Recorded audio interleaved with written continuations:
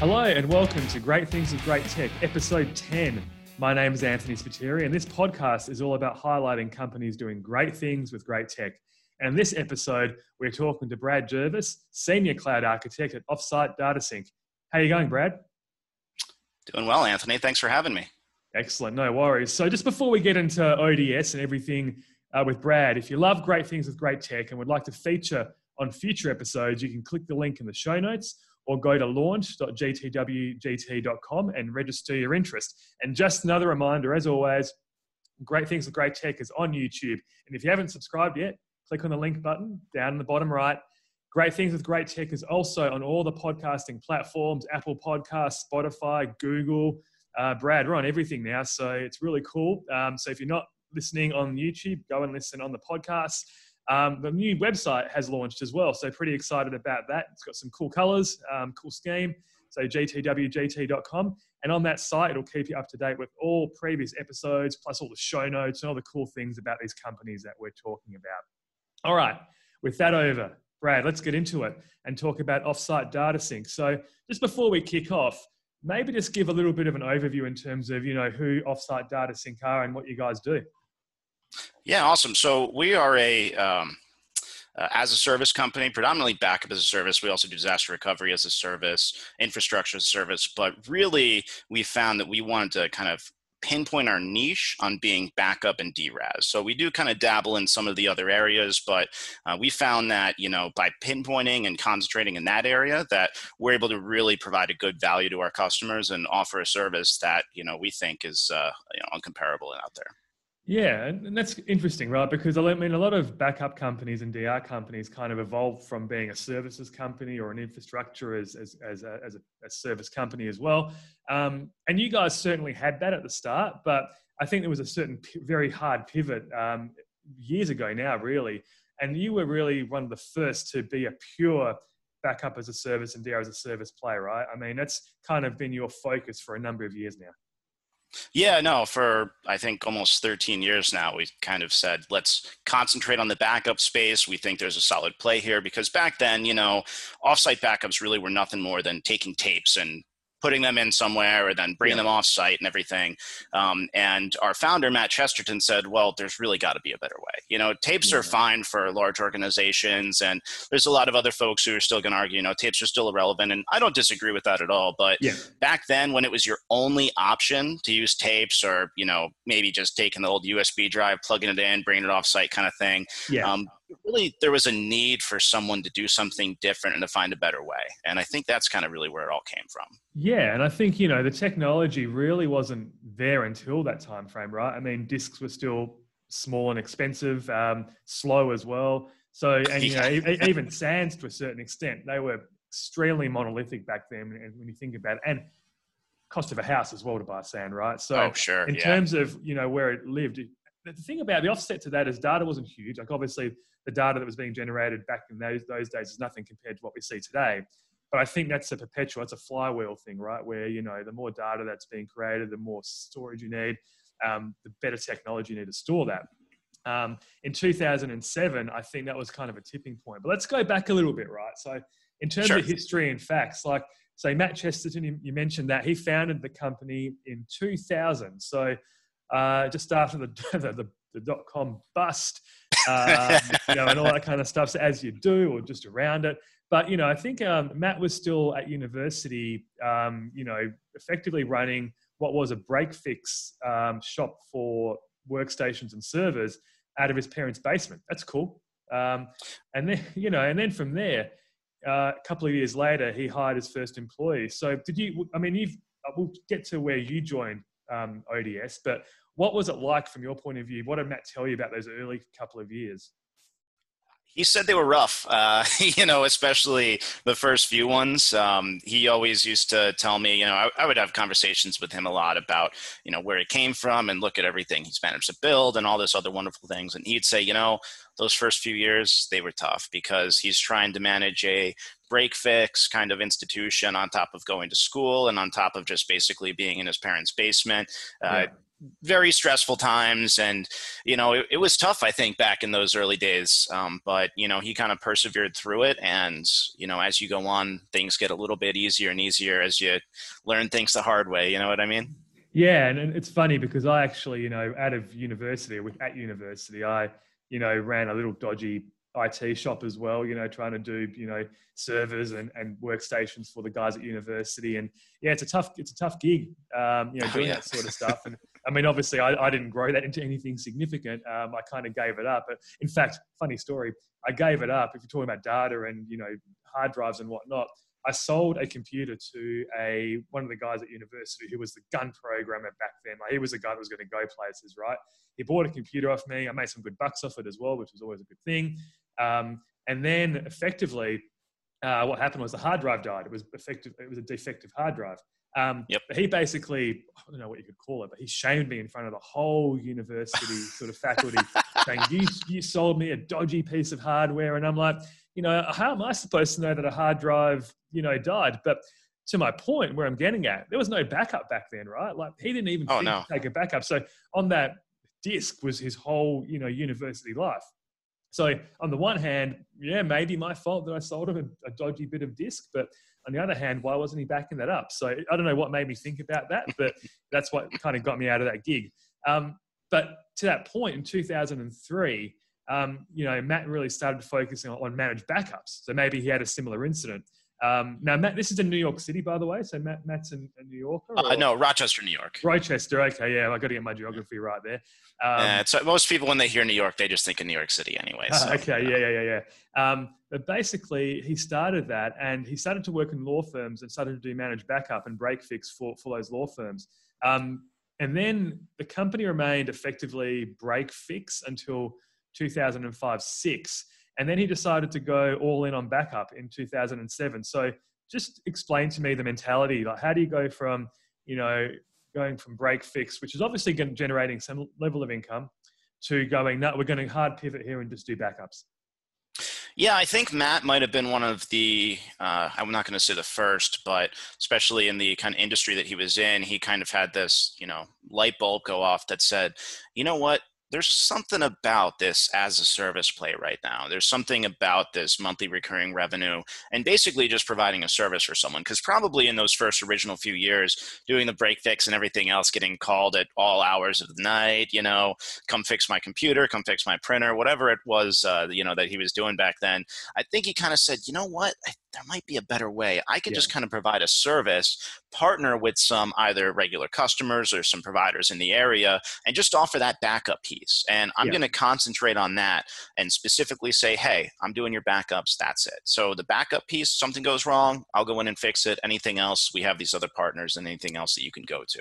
So I think he kind of said, you know what, let me just try and specialize a little bit, and saw something with this as a service, monthly recurring revenue, which back then it was just starting to happen, sort of, Yeah. And look, the technology probably wasn't there, to be honest, as well in 2007. If I think back to what I was trying to do in 2007, it certainly wasn't backup as a service. I mean, we had backups, but it was predominantly, like you said, tapes still back then.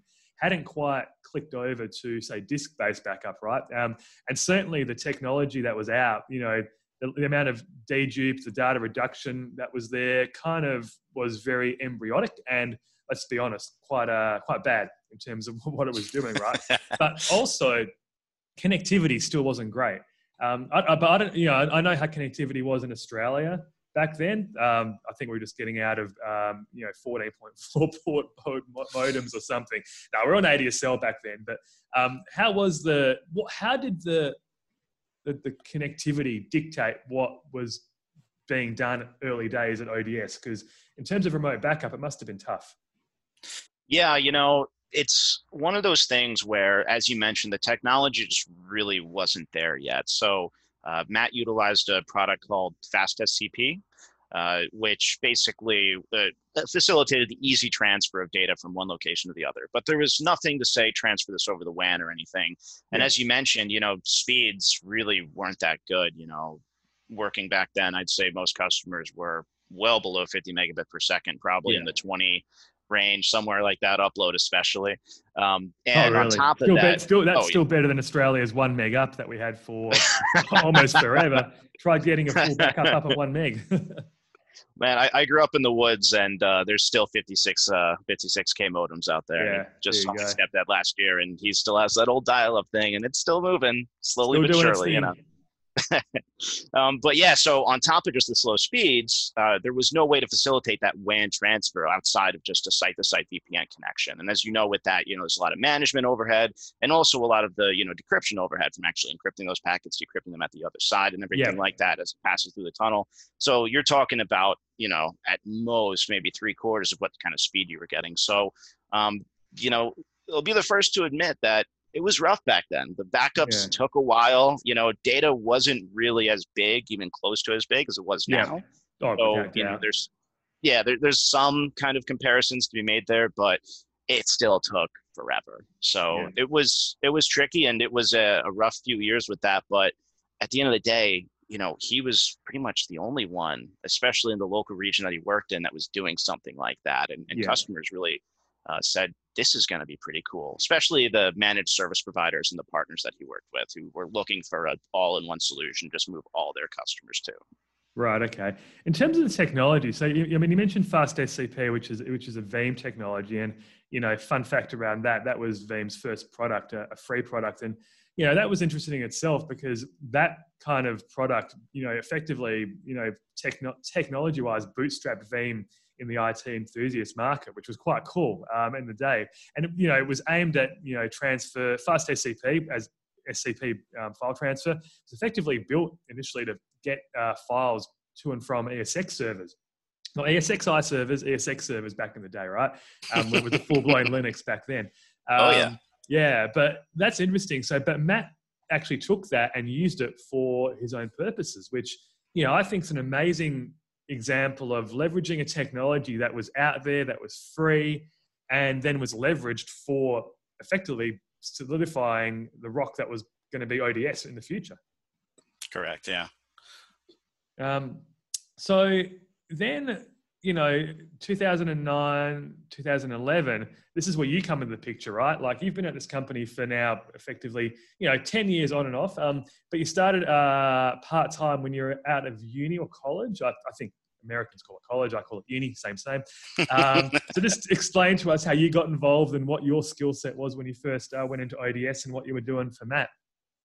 Yeah, so when I was in university, or college as we call it, we had to do what's called a co-op program. So normally when people go to college, they have their summers off and everything. It wasn't like that for us. I went to an engineering school, was studying computer networking and systems administration mostly.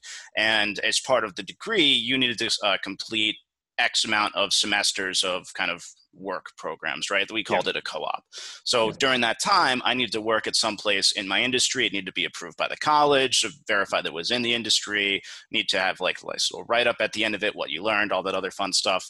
And I did that with a managed service provider in the Rochester region. I went to Rochester Institute of Technology, and they just happened to be partnered with Matt. So they used Matt's backups for a number of things. In fact, when I very much remember when my first days there, everyone's talking about this Matt guy and his backups, Matt's backups. So they didn't call it ODS. They all just called it Matt's backups. Yeah. And I remember I hadn't been working there too long, maybe just 2 months, still very young. I was 18, 19 maybe. And Matt came to this MSP that I worked for. We were a big partner of his and said, hey, do you have a Linux guy? And they said, no, we're mostly a Windows shop. That's dangerous. Yeah. And my boss came to me and said, hey, you mentioned you know a lot about Linux, right? I said, yeah, I've been messing with Linux since I was, 12 years old, 13 years old, It's like, all right, go see if you can help this guy out. He's a big partner of ours. He's having some issues. And I'll always remember this. The first time I went over there, he was trying to mount an NTFS file system onto one of his Linux boxes, and it wouldn't mount at all. Yeah. And I looked, and he had installed the correct packages and everything looked right. And after just a little bit of research, it just happened the one kernel version of Linux that he was using, there was some disagreement with Microsoft legally or what have you. So the NTFS capabilities were actually removed from the kernel in this one specific kernel version. Yeah. So I figured that out, upgraded the kernel, and suddenly things worked again. And Matt was basically like, "You're my guy." So, called me for anything that he needed with, higher level Linux help, because that's really all he ran back then. Yeah. Okay. Cool. So you ended up doing some little jobs there. You moved to New York City. When did you move to New York yourself? It was 2012. I moved to New York City. 2012. Okay. So in 2014, and this is when it gets interesting, I think, because this is, when I think ODS started to leverage some great technology itself. Yeah. So in 2014, you were contacted by Matt. So you basically were involved in the first release of Cloud Connect for ODS, right? Let's talk about that, because I think Cloud Connect's an interesting technology. So maybe just for the people out there, explain a little bit about what Cloud Connect does and what it did back then and what the premise was back then and why it was so groundbreaking, because I think you've mentioned some of the pain points that it fixed earlier, but what was Cloud Connect all about? Yeah, absolutely. Really the biggest innovation of it was taking a copy of your data and pushing it off site, right? That's very simple, but in an easy way that doesn't require a lot of infrastructure and a lot of management, right? So as I mentioned before, with FastSCP, you needed to go through a whole ton of headaches just to get that file copy going, whether that's establishing site-to-site VPN tunnels, getting it on getting custom software on the customer's end, passing it over to a repository on our end, ensuring all of those multi-tenancy kind of things, making sure that the customer can VPN in, it doesn't have access to anyone else's data. Basically building as a service from the ground up is what Matt had to do in order to ensure a good product, right? Yeah. With Cloud Connect, it's basically just Veeam, which at the time was a very small company. I remember at the time I worked for another MSP, and everyone was talking about this Veeam thing, and we were really hesitant to pick it up because it was so new, and everyone's like, yeah, but it just works so great. This was probably in the version 5 days, I think, back then, or maybe 6, I don't recall. But taking this technology that was still sort of new, but worked really well as a backup, and just saying, okay, go to your provider. You don't have to do a VPN connection. It's just an SSL connection over the internet. There's multi-tenancy built in. So as a provider, we effectively just spin it up, create credentials for a user, and there's multi-tenancy and all the protections that come in with that basically built into the program. So we don't need to worry about maintaining all of that and any kind of security compliance risks or anything. It's built into the application. And then having it basically say where you can back up and have completely different retention ratios, whether it's local or offsite. So if you want local only to have 14 days, 30 days of retention to be able to restore from, and then you want archival X number of years going back up in the cloud, that was completely supported, and something that was very difficult to do really before then. So it took effectively from 2007, it's effectively 7 years later, where there was a bit of technology that enabled Matt to basically realize the vision that he had in 2007. Now the technology is caught up, So that's quite interesting. And I think you guys are one of the first Veeam cloud service providers as well on the program, from memory. So you guys were, launch partners and also one of the first VCSPs, which is pretty cool. Yep, absolutely. So then you joined in 2015. So that's when you actually became a full-time employee there. So how many people did ODS have in 2015? There was about, I think, 10 people or so back then. So so Matt kept it really small. So from 2002 through 2007, and then to 2015, 10 people. So that's that. Okay, so it's a small company. It's focusing on backups. So how do you scale? Like what are the challenges there in being able to have a company that's light with people, but obviously servicing quite a different number of end users? Obviously, I'm guessing you guys were working through a channel or working through resellers, which is a great technique in terms of how companies grow. But in terms of technically, how do you support X amount of customers with only 10 people?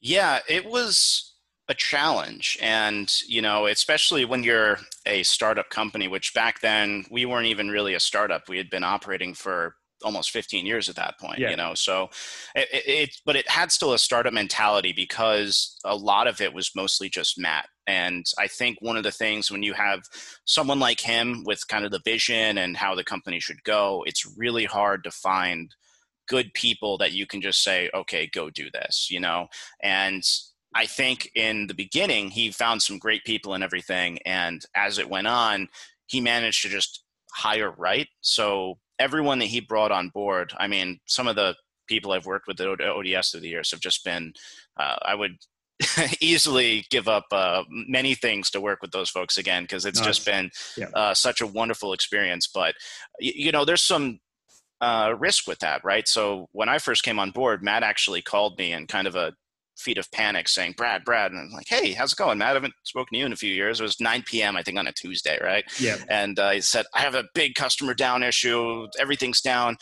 I don't know where my only engineer is at the moment. I really need someone to help me. I can't figure it out. And I said, yeah, of course, man. I'll come in, popped in, and I think I was able to get him, fixed up in about an hour or something. Yeah. And after that, he said, okay, well, start consulting with us. Yeah. And I believe the biggest challenge is, as far as scaling, is ensuring that you can take that small mindset of people that you trust and being able to increase that and still having, the same level of service that you are providing your customers. Yeah. There's also knowledge transfer, right? Like if you're a small team and say something happens to you, we always used to say back in a couple of the places that I worked, what if John got hit by a bus? Like, what would happen? What's in his head? What can't we pull out of his head? And the reality I think it's better now, but I'm sure it still exists. But back then, like if we, and John's totally fictitious, by the way, but if we lost John, if he fell off his motorbike, then the company was pretty stuffed. So it's really interesting in tech when there's so much sort of IP and process and the way that things are built in people's head. It's a real risk for companies that are small, right? Well, yeah, that's what the nature of a startup, though, is. A startup is smaller company, less people. You have a few guys who have the vision. You're effectively not necessarily investing in the company at that point, but the people. And if something happens to those people, then it's going to be problematic. And that's definitely the hardest part about scaling, is taking what those ideas that those people have, the vision for the company, and being able to expand it out and make it 10, 20, 30, 40, 50 people, and still having that level of service, that level of dedication, and that kind of overall vision of what you want to do with the organization and what problems you're trying to solve for your customers. Yeah, okay, cool.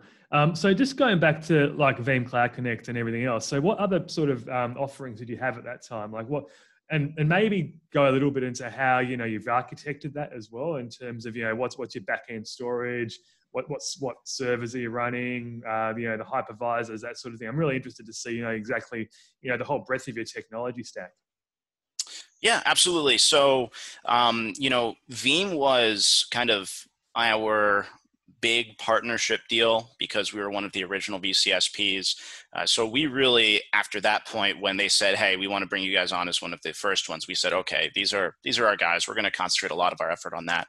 We also did some infrastructure as a service, things like that. Matt had a large presence in a data center up in Rochester, New York. Yep. And, we were able to utilize that presence to offer some infrastructure service to various companies that were also partnered with him, things of that nature.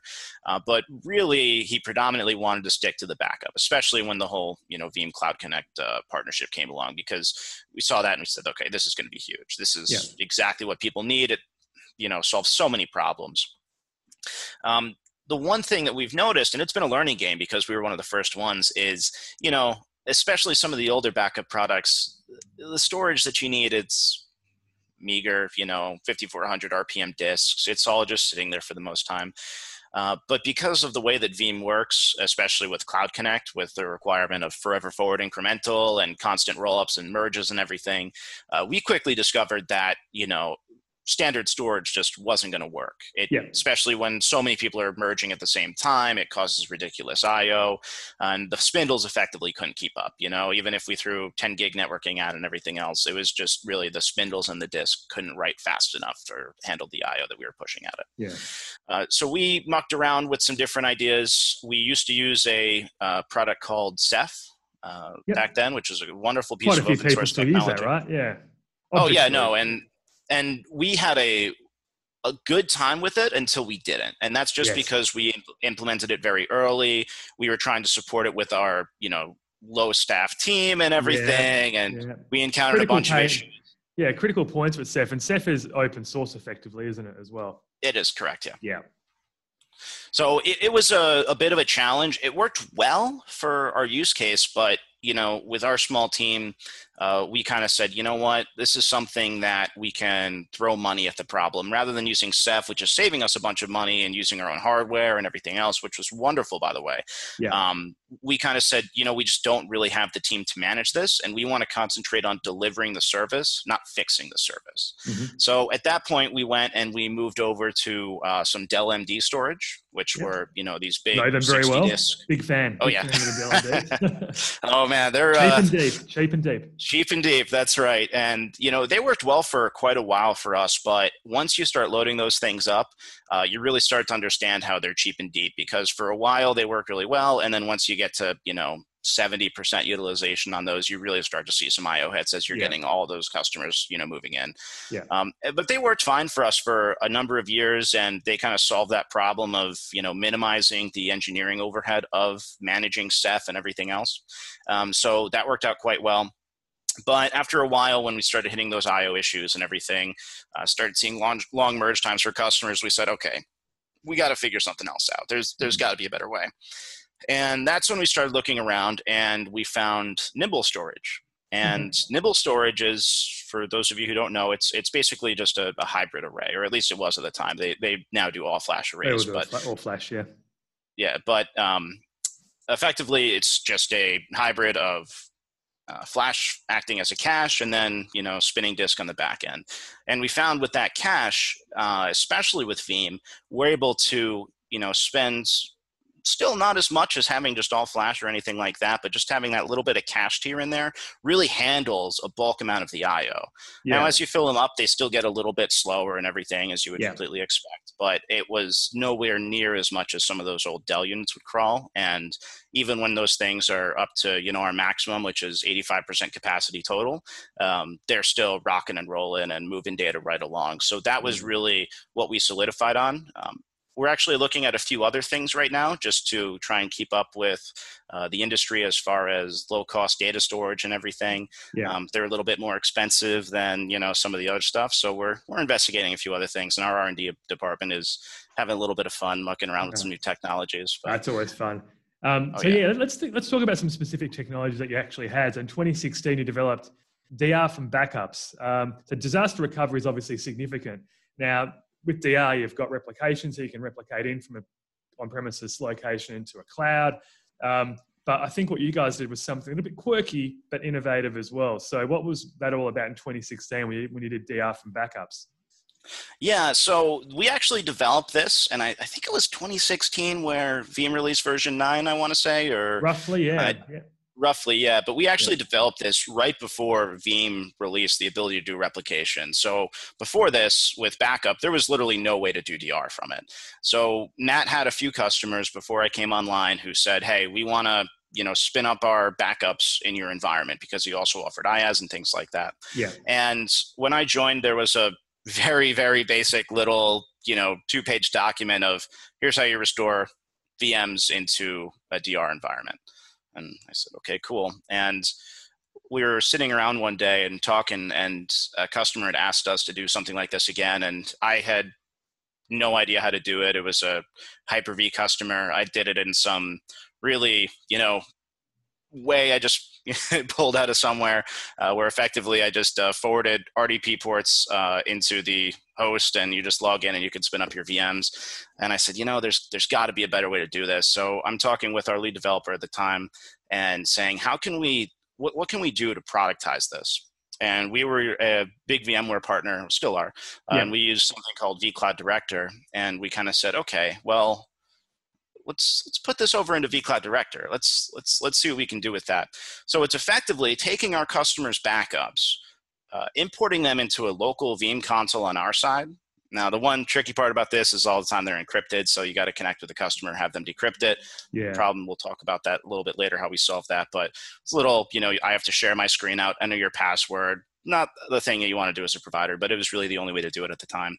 And then you take those, you restore it into the environment. and you actually build their environment inside of vCloud Director, which is an infrastructure as a service platform. Build out all their networking. You get a NSX edge on the edge of it. Can configure site-to-site VPN, client-to-site VPN, NAT rules, all that other fun stuff to be able to allow customers to access their data. And it's not as quick as a typical DR, like replication, but for a lot of customers, we found it doesn't need to be quick. It just needs to exist. It needs to be there. Yeah, I mean, that's the epitome, though, of doing great things with great tech, because you're solving a problem that kind of needs to be solved, but you're using different parts of technology that for what it wasn't actually built for initially. So the backup software, the infrastructure software, the cloud management software, and you're piecing it together to offer a service, right? It's kind of like a DR Lite situation. And you guys have moved forward from that a little bit in this year. But before we get to that point, let's just finish off the history a little bit, because I think there was a bit of expansion in 2017. You guys went into APAC and EU, so you've got regions in Singapore and Amsterdam. In 2018, you started to delve into backing up Office 365, so your product sets has gone out. In terms of replication, you guys also use, what's the other product that you guys actually do use? So you've got a couple, because I think it's great that companies offer their customers the ability to choose, right? Freedom of choice. So is it just Veeam, or what else do you guys use? No, so we're big, Veeam partners and everything, but we have encountered a number of customers who say, Veeam snapshot-based technology, and with that, you get a bit of overhead, and we need our replication data to have a lower RPO, recovery Low point RPO, objective. Restore point. So these are a lot of companies in the finance world, things like that, where if you lose any of that data in order to rebuild it, it's going to be such a pain, and you might as well just throw it out at that point. So we're actually partnered with a company called Zerto as well, and for our customers who need that low RPO solution, Zerto has just offered that, where Veeam has kind of fallen in the past. They've announced what Veeam calls continuous data protection. What was that, maybe 2017 or something? It was a while ago, yeah. It was a while ago. And we're finally seeing it now, but when our customers say, hey, we need a better solution, we need a solution that offers us low RPO, but also offers the same, kind of features as Veeam, which replicating into vCloud Director, all that other fun stuff.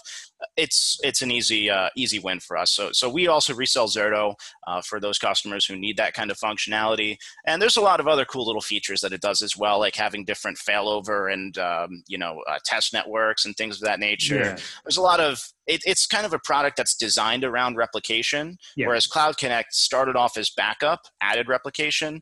Zerto just started off as straight replication. So especially from the get-go, it was a little bit more featureful, a little bit more built out, and for a lot of our customers, it was really the right solution to go with. Yeah, awesome. There you go.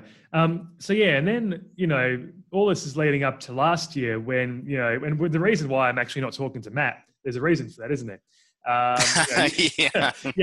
Like you guys got acquired last year by J2 Global, and Matt exited the company. Build It Up was nearly there for 20 years, but effectively you guys were sold off to J2 Global, who are quite huge in terms of publicly listed company. They have a whole suite of companies that they own.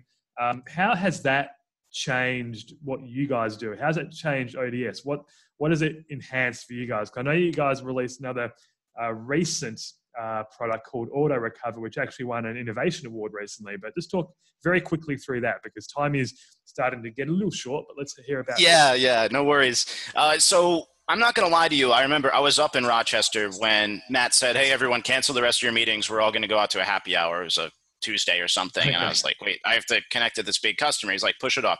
You have to be there. I said, okay, don't know what that's about. And it happened to actually be my 5-year anniversary at the company is when the sale went through. But he went over and he said, guys, I'm selling. And as soon as you hear that, there was just crickets. Like, what do you mean you're selling? Oh, no, the dream, man. And we were all very worried. And the first day that J2 came into the office, I think 99% of everyone's worries were alleviated. They said, guys, we're buying you for a reason, okay? We're not trying to muck anything up. You guys have been one of the leaders in the industry. You have some great technology. We don't want to change anything. We just want to help you. Yeah. And I was still a little bit wary. You hear all these things all the time where the companies come in and you say, okay, But, man, they really stuck to their guns there and really started investing heavily in us. And when we initially created the disaster recovery for backups product, we always wanted it to be automated. In fact, I've had the run book for the automation for it, for how it would actually be built for years now, probably since 2016, 2017. Yeah. And when I'm talking with some of my new bosses at J2, I said, yeah, what are you guys trying to do? What's some new innovation? ODS has been predominantly successful because of the innovation, right? Yeah. We were one of the first ones to have a portal, DR from backups. If we weren't the first one to do that, we were one of the first. And anyway, and I said, well, we have this wonderful DR from backups technology, but it takes so much manual effort and time and everything to offer this. And we started offering it as built into some of our packages, right? So if you sign up for, our platinum service, you get one of these for free with backup. Yeah. So as you have so many customers coming to us saying, oh, a DR test, it's just really such a huge uplift.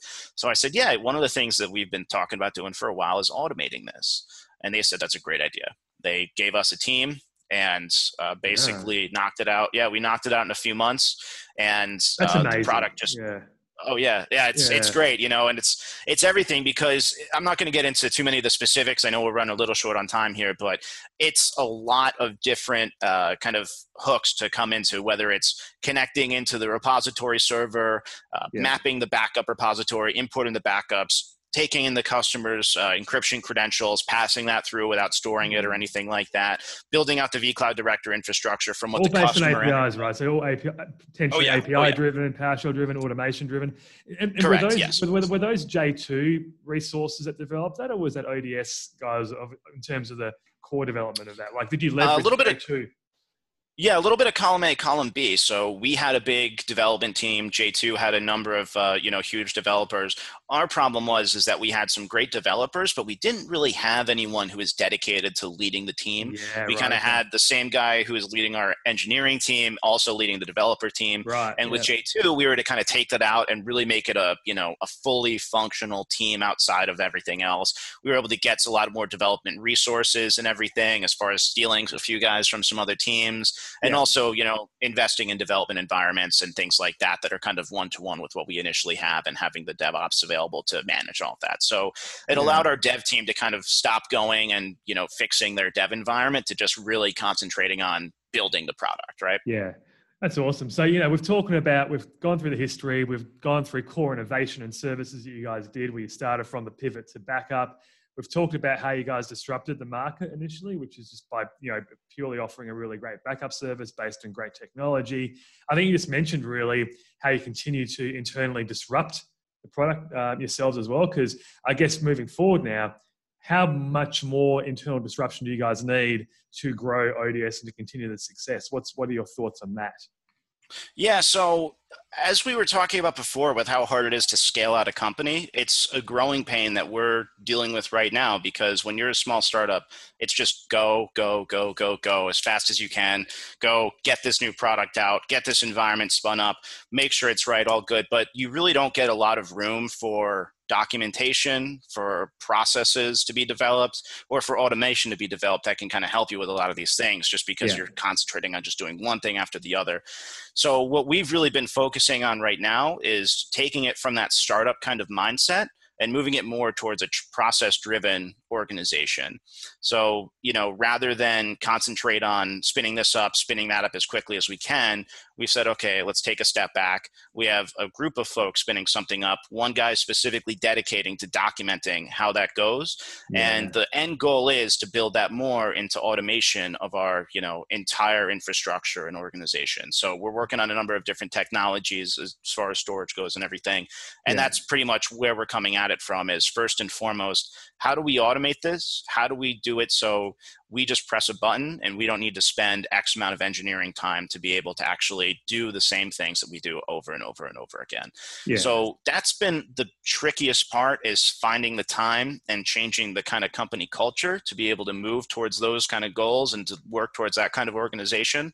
But we're definitely getting there, and we've made a ton of strides over the past, little over a year since we've been bought by J2. And it's really the additional resources that we've gotten from them have kind of allowed us to basically start the transition. That's awesome. So just final question. So, and I ask this to everyone that comes on the show. So what makes a great technology partner for you?